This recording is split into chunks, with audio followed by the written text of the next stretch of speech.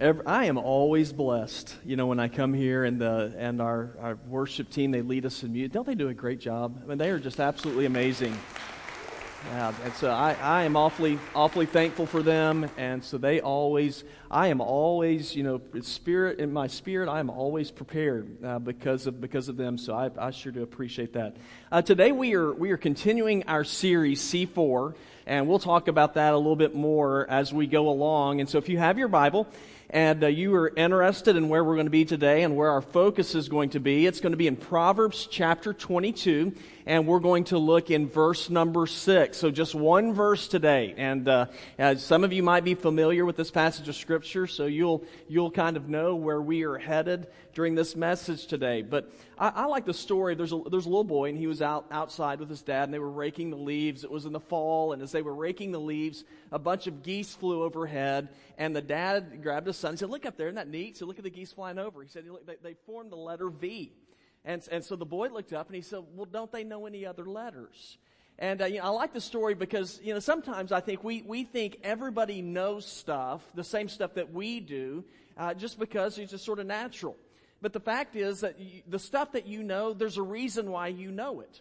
And the reason why you know stuff is because there is somebody who taught you the stuff that you know. And so that's where our focus is going to be on today, where it's going to be today. It's going to be on teaching others. And it is a primary function of a parent. It is a primary function of the church. It is a primary function of an adult to teach. Because if we don't teach, then we're going to see a future generation that's going to be in trouble. Now, C4, it stands for several different words, and we're going to mention those in a minute, but the theme is, as a church, what we want to do is we want to engage culture. And the reason why is because we believe that we have been commissioned by God to teach some things. Now, whenever I look at our culture today, there are some things that are very disheartening to me. There are some things that I see, and I think, man, where did we learn this? Why do we buy into this stuff? And I can give you a ton of examples, but let me just share with you one example. A few weeks ago, Colin Kaepernick made national news, and he pretty much does every week because during the national anthem, he kneels down. And he takes a knee during the national anthem. Now, let me just say this. I don't care right now where you stand on either side of this issue. I don't care if you're for it or if you're against it. Here's what I think is strange to me.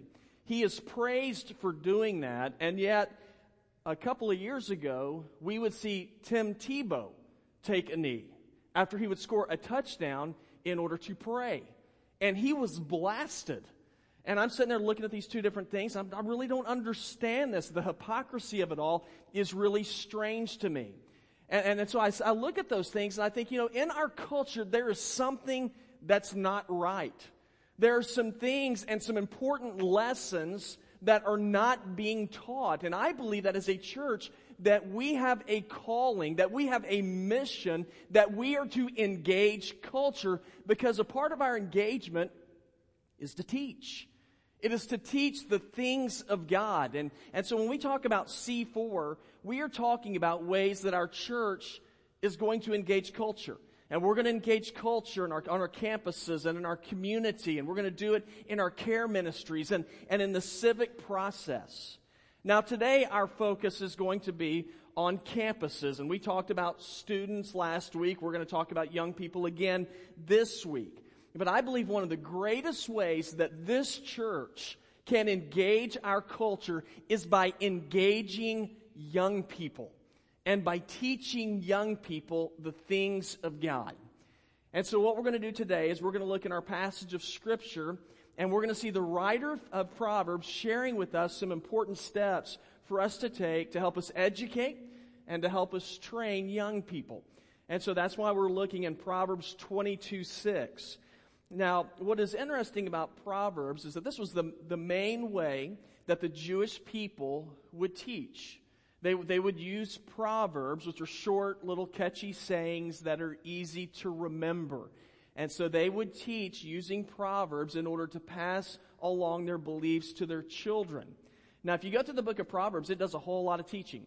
It does teaching on just about every subject that you can think of. It talks about money matters. The book of Proverbs talks about businesses. It talks about relationships, marriages. It talks about how to use your speech. And it also talks about how we are to teach our children. And so our focus today is going to be on helping young people grow up, helping young people take the training wheels of life off so that they can learn how to ride solo. And so the question is, well, what are some steps that we can take in order to engage young people? What steps can Village Church take to engage young people? And here's the very first step. If we're going to engage young people, if we're going to educate them, it begins with this. We are to teach them. So the Bible says, we are called to teach. Look in verse 6. It says, teach a youth about the way he should go, and even when he is old, he will not depart from it. Are y'all familiar with that passage of Scripture? Okay, the very first word there, it says we are called to teach. We are called to teach young people. Now, other versions of the Bible say that we are to train up a child in the way that he should go. Now, obviously, this right here implies to us that we are called to teach young people.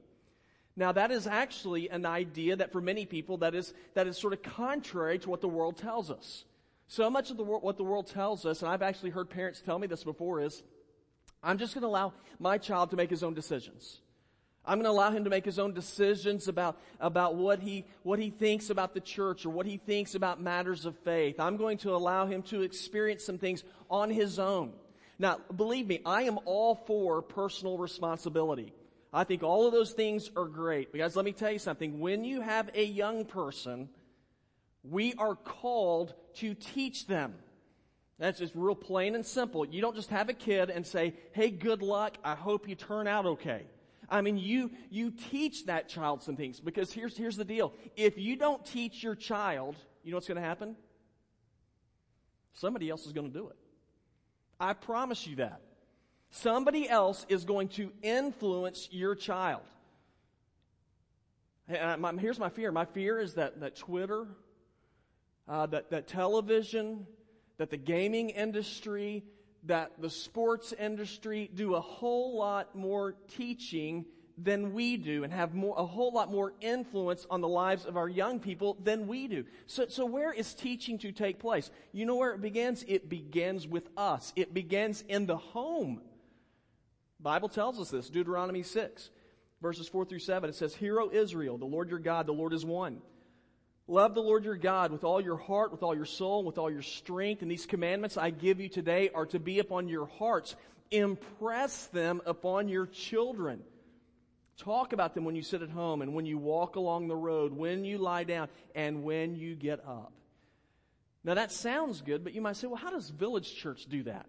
You know, how do we impress the things of God upon children? I'm going to share with you just a couple of simple ways that we do it.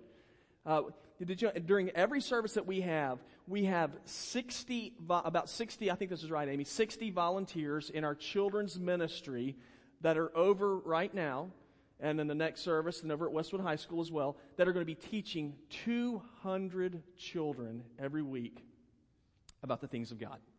That's what they're doing. They are talking to our children right as we're sitting here right now. They are talking to them about Jesus right after they spank every one of them. I'm just kidding. Yeah, but they're telling about Jesus right now. On Sunday nights, we have our youth group comes up here on Sunday nights for their V groups, for their small group ministries. And then they come back again on Wednesday nights where Matthew, our student pastor, will teach them from the Bible. It's about 120 to 150 kids that come up here every Wednesday night. Now, I know that there's a whole lot more details involved in it than that, but that's just an example. Deuteronomy 6:7 says we are to impress upon our children the things of God. That word impress, it means to pierce through. In other words, they are to be our children are to be so taught about the things of God that it is second nature for them to respond in life in a godly manner. So the question is, well, then how can I do that? You know, one of the greatest things that we can do in order to impress upon our children the things of God is to model it for them. You know, if we're going to sit here and talk about, if we're going to talk about how important prayer is, you know what needs to happen in the homes? Our children need to see us praying. If we're going to talk about how important God's Word is, our children need to see us reading our Bibles. If we're going to talk about how important the church is, parents, it is important that you bring your children into the church. You know, it's great to have knowledge about something, but what really gets the attention of young people is when they see what you practice. Kids, young people are smarter than we give them credit for. They know what we find to be important. And it's not just our words. When they see the way that we act, they go, okay, now that's really important to them because that is what they are doing. Let me give you an example. There is a diamond merchant named Harry Winston. I don't know if y'all have heard of him before. He was in New York. And he had a client who lived in the Netherlands, wanted to buy a particular kind of diamond for his collection. And so Harry Winston called him and said, I think I got the diamond for you. I'd like for you to come to New York and look at it. So the guy caught a plane from the Netherlands, came over to New York, looked at the diamond. Harry Winston had a salesman show him the diamond. Salesman talked to him about, all the stuff about the technical stuff about diamonds. I don't know anything about diamonds. And so he's like, it has certain kind of clarity and all these points or carats, all this stuff. Well, all this technical stuff. And the guy looked at it and goes, this beautiful diamond. He said, but I just don't think that diamond is for me. Well, Harry Winston had been watching the whole process, and so he walked over to the man. He said, before you leave, can I just share something else with you about this diamond? And so he said, well, sure. And so he began to talk to him about the diamond. He began to talk about how beautiful it was. He talked about how it sparkled, all these different things. The guy ended up buying the diamond. And as they were wrapping up the diamond, he talked to Winston, and he said, I got a question for you. He said, how come it was so easy for me to tell your salesman no, and then you came and talked to me about the diamond, and I ended up buying it? And Winston said, he goes, it's really simple. He goes, that guy is the most knowledgeable man about diamonds that I know. He knows more about diamonds than I do. He said, but there's one, he said, I would pay him twice as much for this missing ingredient in his life that I have that he doesn't. He said, he knows diamonds. He said, but I love them. And as I thought about that, I thought that is exactly the same thing that is true concerning the teaching of young people. They are going to be more apt to follow our lead when they see what it is that we love, not what we know. Now, knowledge is a good thing, but it's important that you love. So here's my question for you and for me. What is it in your life that you love? What is it in your life that you will sacrifice for, that you will give for? Because that is what young people are going to hone in on in your life. And so if we're going to engage young people and we're going to educate them, it begins with this. And Village Church, this is us. It begins with us teaching them. But another step we are to take to engage young people is this. We are to guide them. So you teach a young person, and then you also guide a young person. Verse number 6 again, it says, teach a youth about the way he should go. And even when he is old, he will not depart from it. Now, our text says that we are to teach a youth about the way he should go. In other words, we are to guide a young person down the path that they are supposed to travel on. Now, for those of you who are parents or those of you who've dealt with young people, that is not always the easiest thing to do. As parents, it's not always easy to guide a young person down the right path. And here's why. Because we want our kids to like us. I want my kids to think that I'm cool. And just as a side note, it doesn't matter what you do, you are not cool. Okay? So they're not going to think that. But I want to be liked by my children. And so sometimes there's the right way to go, but I don't want to do anything that will offend them. I want to be in on the good graces with them. But giving good direction also is not, and giving guidance is not always well received. Whenever you guide your children, they don't always want to hear it. Now, why is that? Real simple. Because your children are like you. They're just like you. They want the same stuff that you do. They want the same stuff that I do. They want to do the stuff that's easy. They want to do the stuff that is fun. They want to do the stuff that is not convenient. I'm the same way. It is not in my nature to be good. It is not in my nature to eat right. It is not in my nature to get up and to work. It is in my nature to wake up at 10 o'clock, lay on a couch all day, and watch television. I mean, now that's fun. But the older I get, here's what I'm learning. The older I get, I am learning that the things that I want are not always the best things.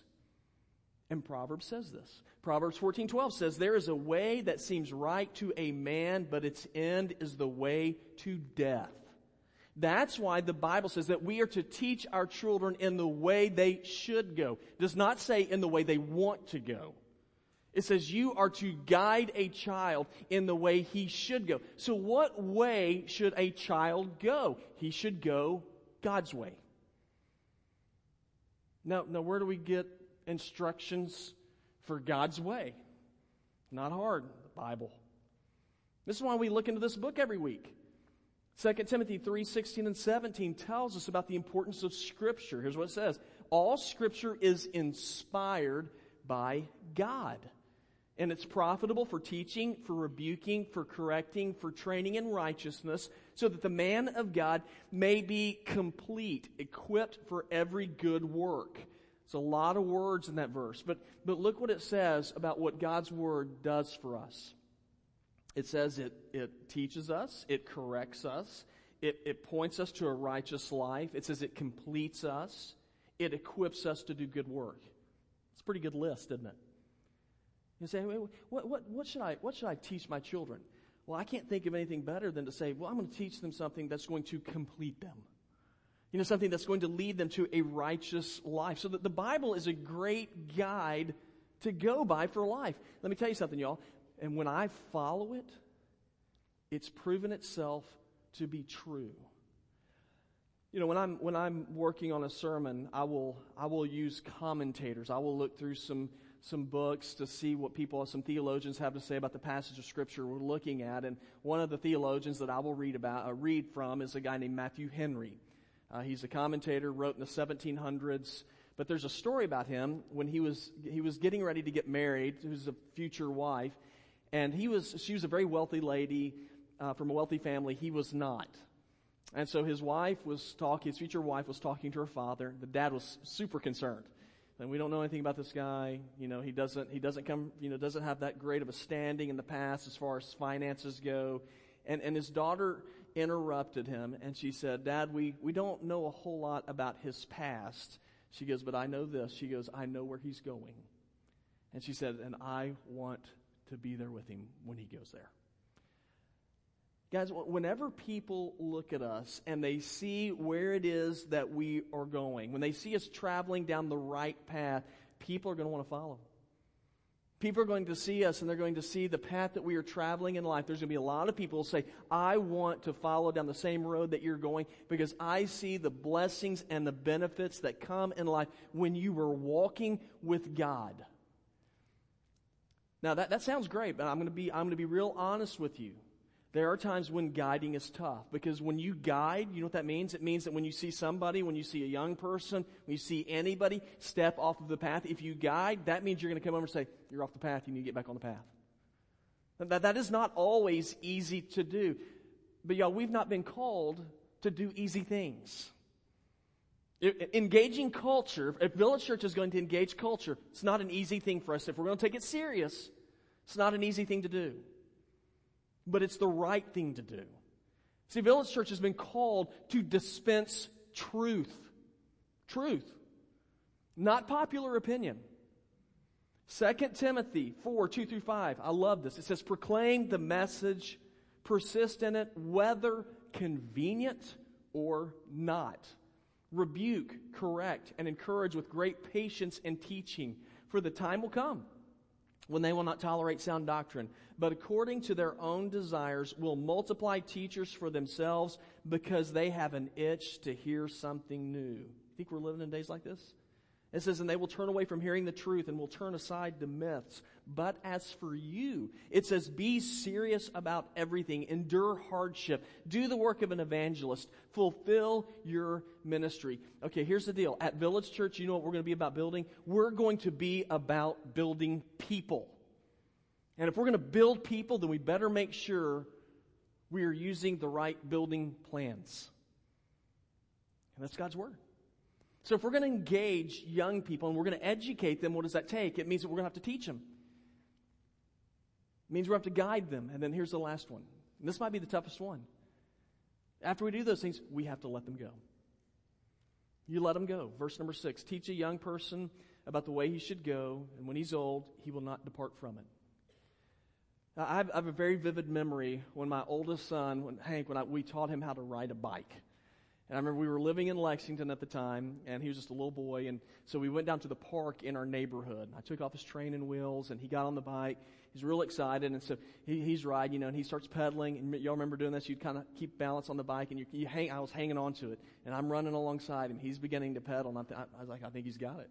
And so I gave him a shove, and I let him go, and he started riding the bike all by himself. That's I still remember that moment. It was fun for me to watch my son do something on his own. But how weird would it have been if I would have never let go? Is he just riding the bike, 18 years old? Hey, I'm ensuring, for one, he's never going to get married. But the job of a parent is not to always hang on, is it? The job of a parent is to eventually you let go. You let go. Now, why do we let go? Yeah, it's real simple. We let go because there's going to come a time when we're not going to be there for our kids anymore. There's going to come a time whenever they're going to be on their own. If they're going to function as, regular, normal adults, then we need to let them go. If we're going to see them blossom into individuals and the people that God's made them to be, then we are going to let them go. Now, if I don't let them go, then they're never going to become what God's intended for them to be. There was a while ago when I got really interested in bonsai trees. Now, the Japanese are the ones who came up with that concept, and I think they're cool. And it's probably because I watched Mr. Miyagi. Whenever he had the bonsai trees. But the bonsai trees, they are mature miniature trees. And the way that happens is they get a sapling, and as it begins to grow, they will cut the taproot and then some of the feeder roots off. And that tree, it stunts its growth. Now, it can fully mature. I mean, you can have a redwood, and you can turn it into a bonsai. And so the neat thing about it is that you've got a full-grown tree, just a miniature size. You can keep it inside of your house. You can hold it. I mean, it's really neat. And so you can go, hey, look at my little tree. And so it's kind of fun. But here's the deal.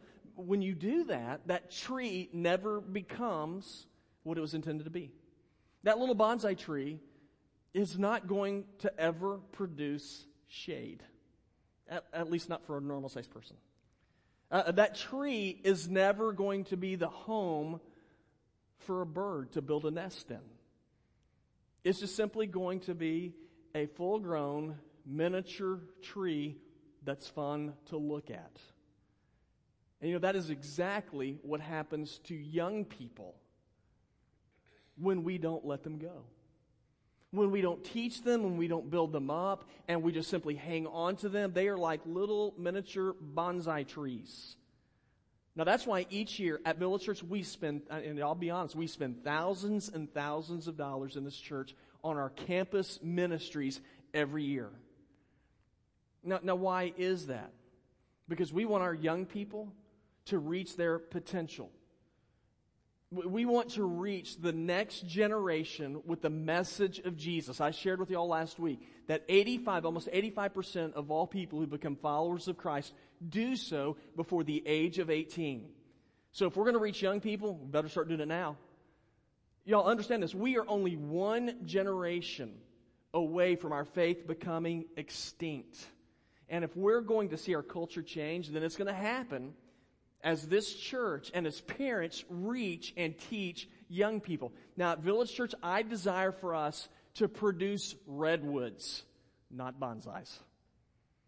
I want to see young people grow to their full potential. I want to be able to look out and to see how young people grew up in this church and see them produce and have families that love God and they make an impact in their work and in their homes for Jesus. Now, Village Church, we have a calling to be a church that's going to educate young people. And how do we do it? We teach them. We guide them. And then we let them go. We prepare them for life. And then we let them go. The education process, though, begins with us making sure we are using the right material. And that's why every week when we come here, that's why whenever our youth gather together, that's why when our children meet next door, the number one study tool they're using is Scripture. It is God's Word. So here's the deal.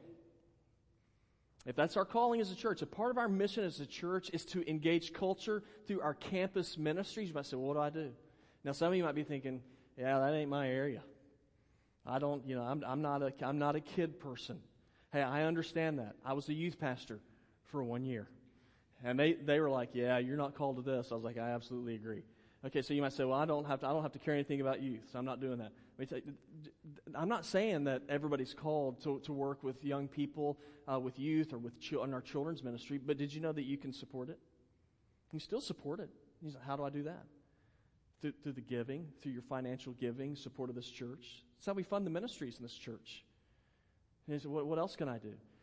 And there's a lot of areas. We're not asking everybody to be a teacher. But y'all, do you understand that when we engage culture, you understand we engage in schools? We go to the schools. It could be that maybe God's calling you and saying, listen, I want you to come and I want you to help serve whenever we do our post-game ministry after the football games at Westwood and Blythewood High Schools. I told you last week over 600 kids were at our post-game. We needed adults there. We needed adults to serve. Adults to stand at the door and welcome young people as they came into the doors. Could be that God's calling you to help volunteer. Maybe as we go on some of our camps this coming next year in the summers, we need people to serve, to chaperone. We need people to pray. You can support the youth ministry and the children's ministry through your prayers. But some of you might say, you know what, I think God's calling me to be a part of campus ministries at Village Church. What do I do? Got great news for you. What do you do? When the service is over, you can walk outside. We have a campus ministries table set up. And you can look and see the various areas where you can be involved and where you can serve. Now what is Village Church about? 4 C's. Called C4. What are we about? We're about campuses. We're about community. We're about care. We're about civics. Now we're covering the campus part. And so my challenge for you is join with us. Help us reach students. The students that are here and the students that are not here. But if culture's going to change, Village Church has to make it a priority to invest in and to teach young people.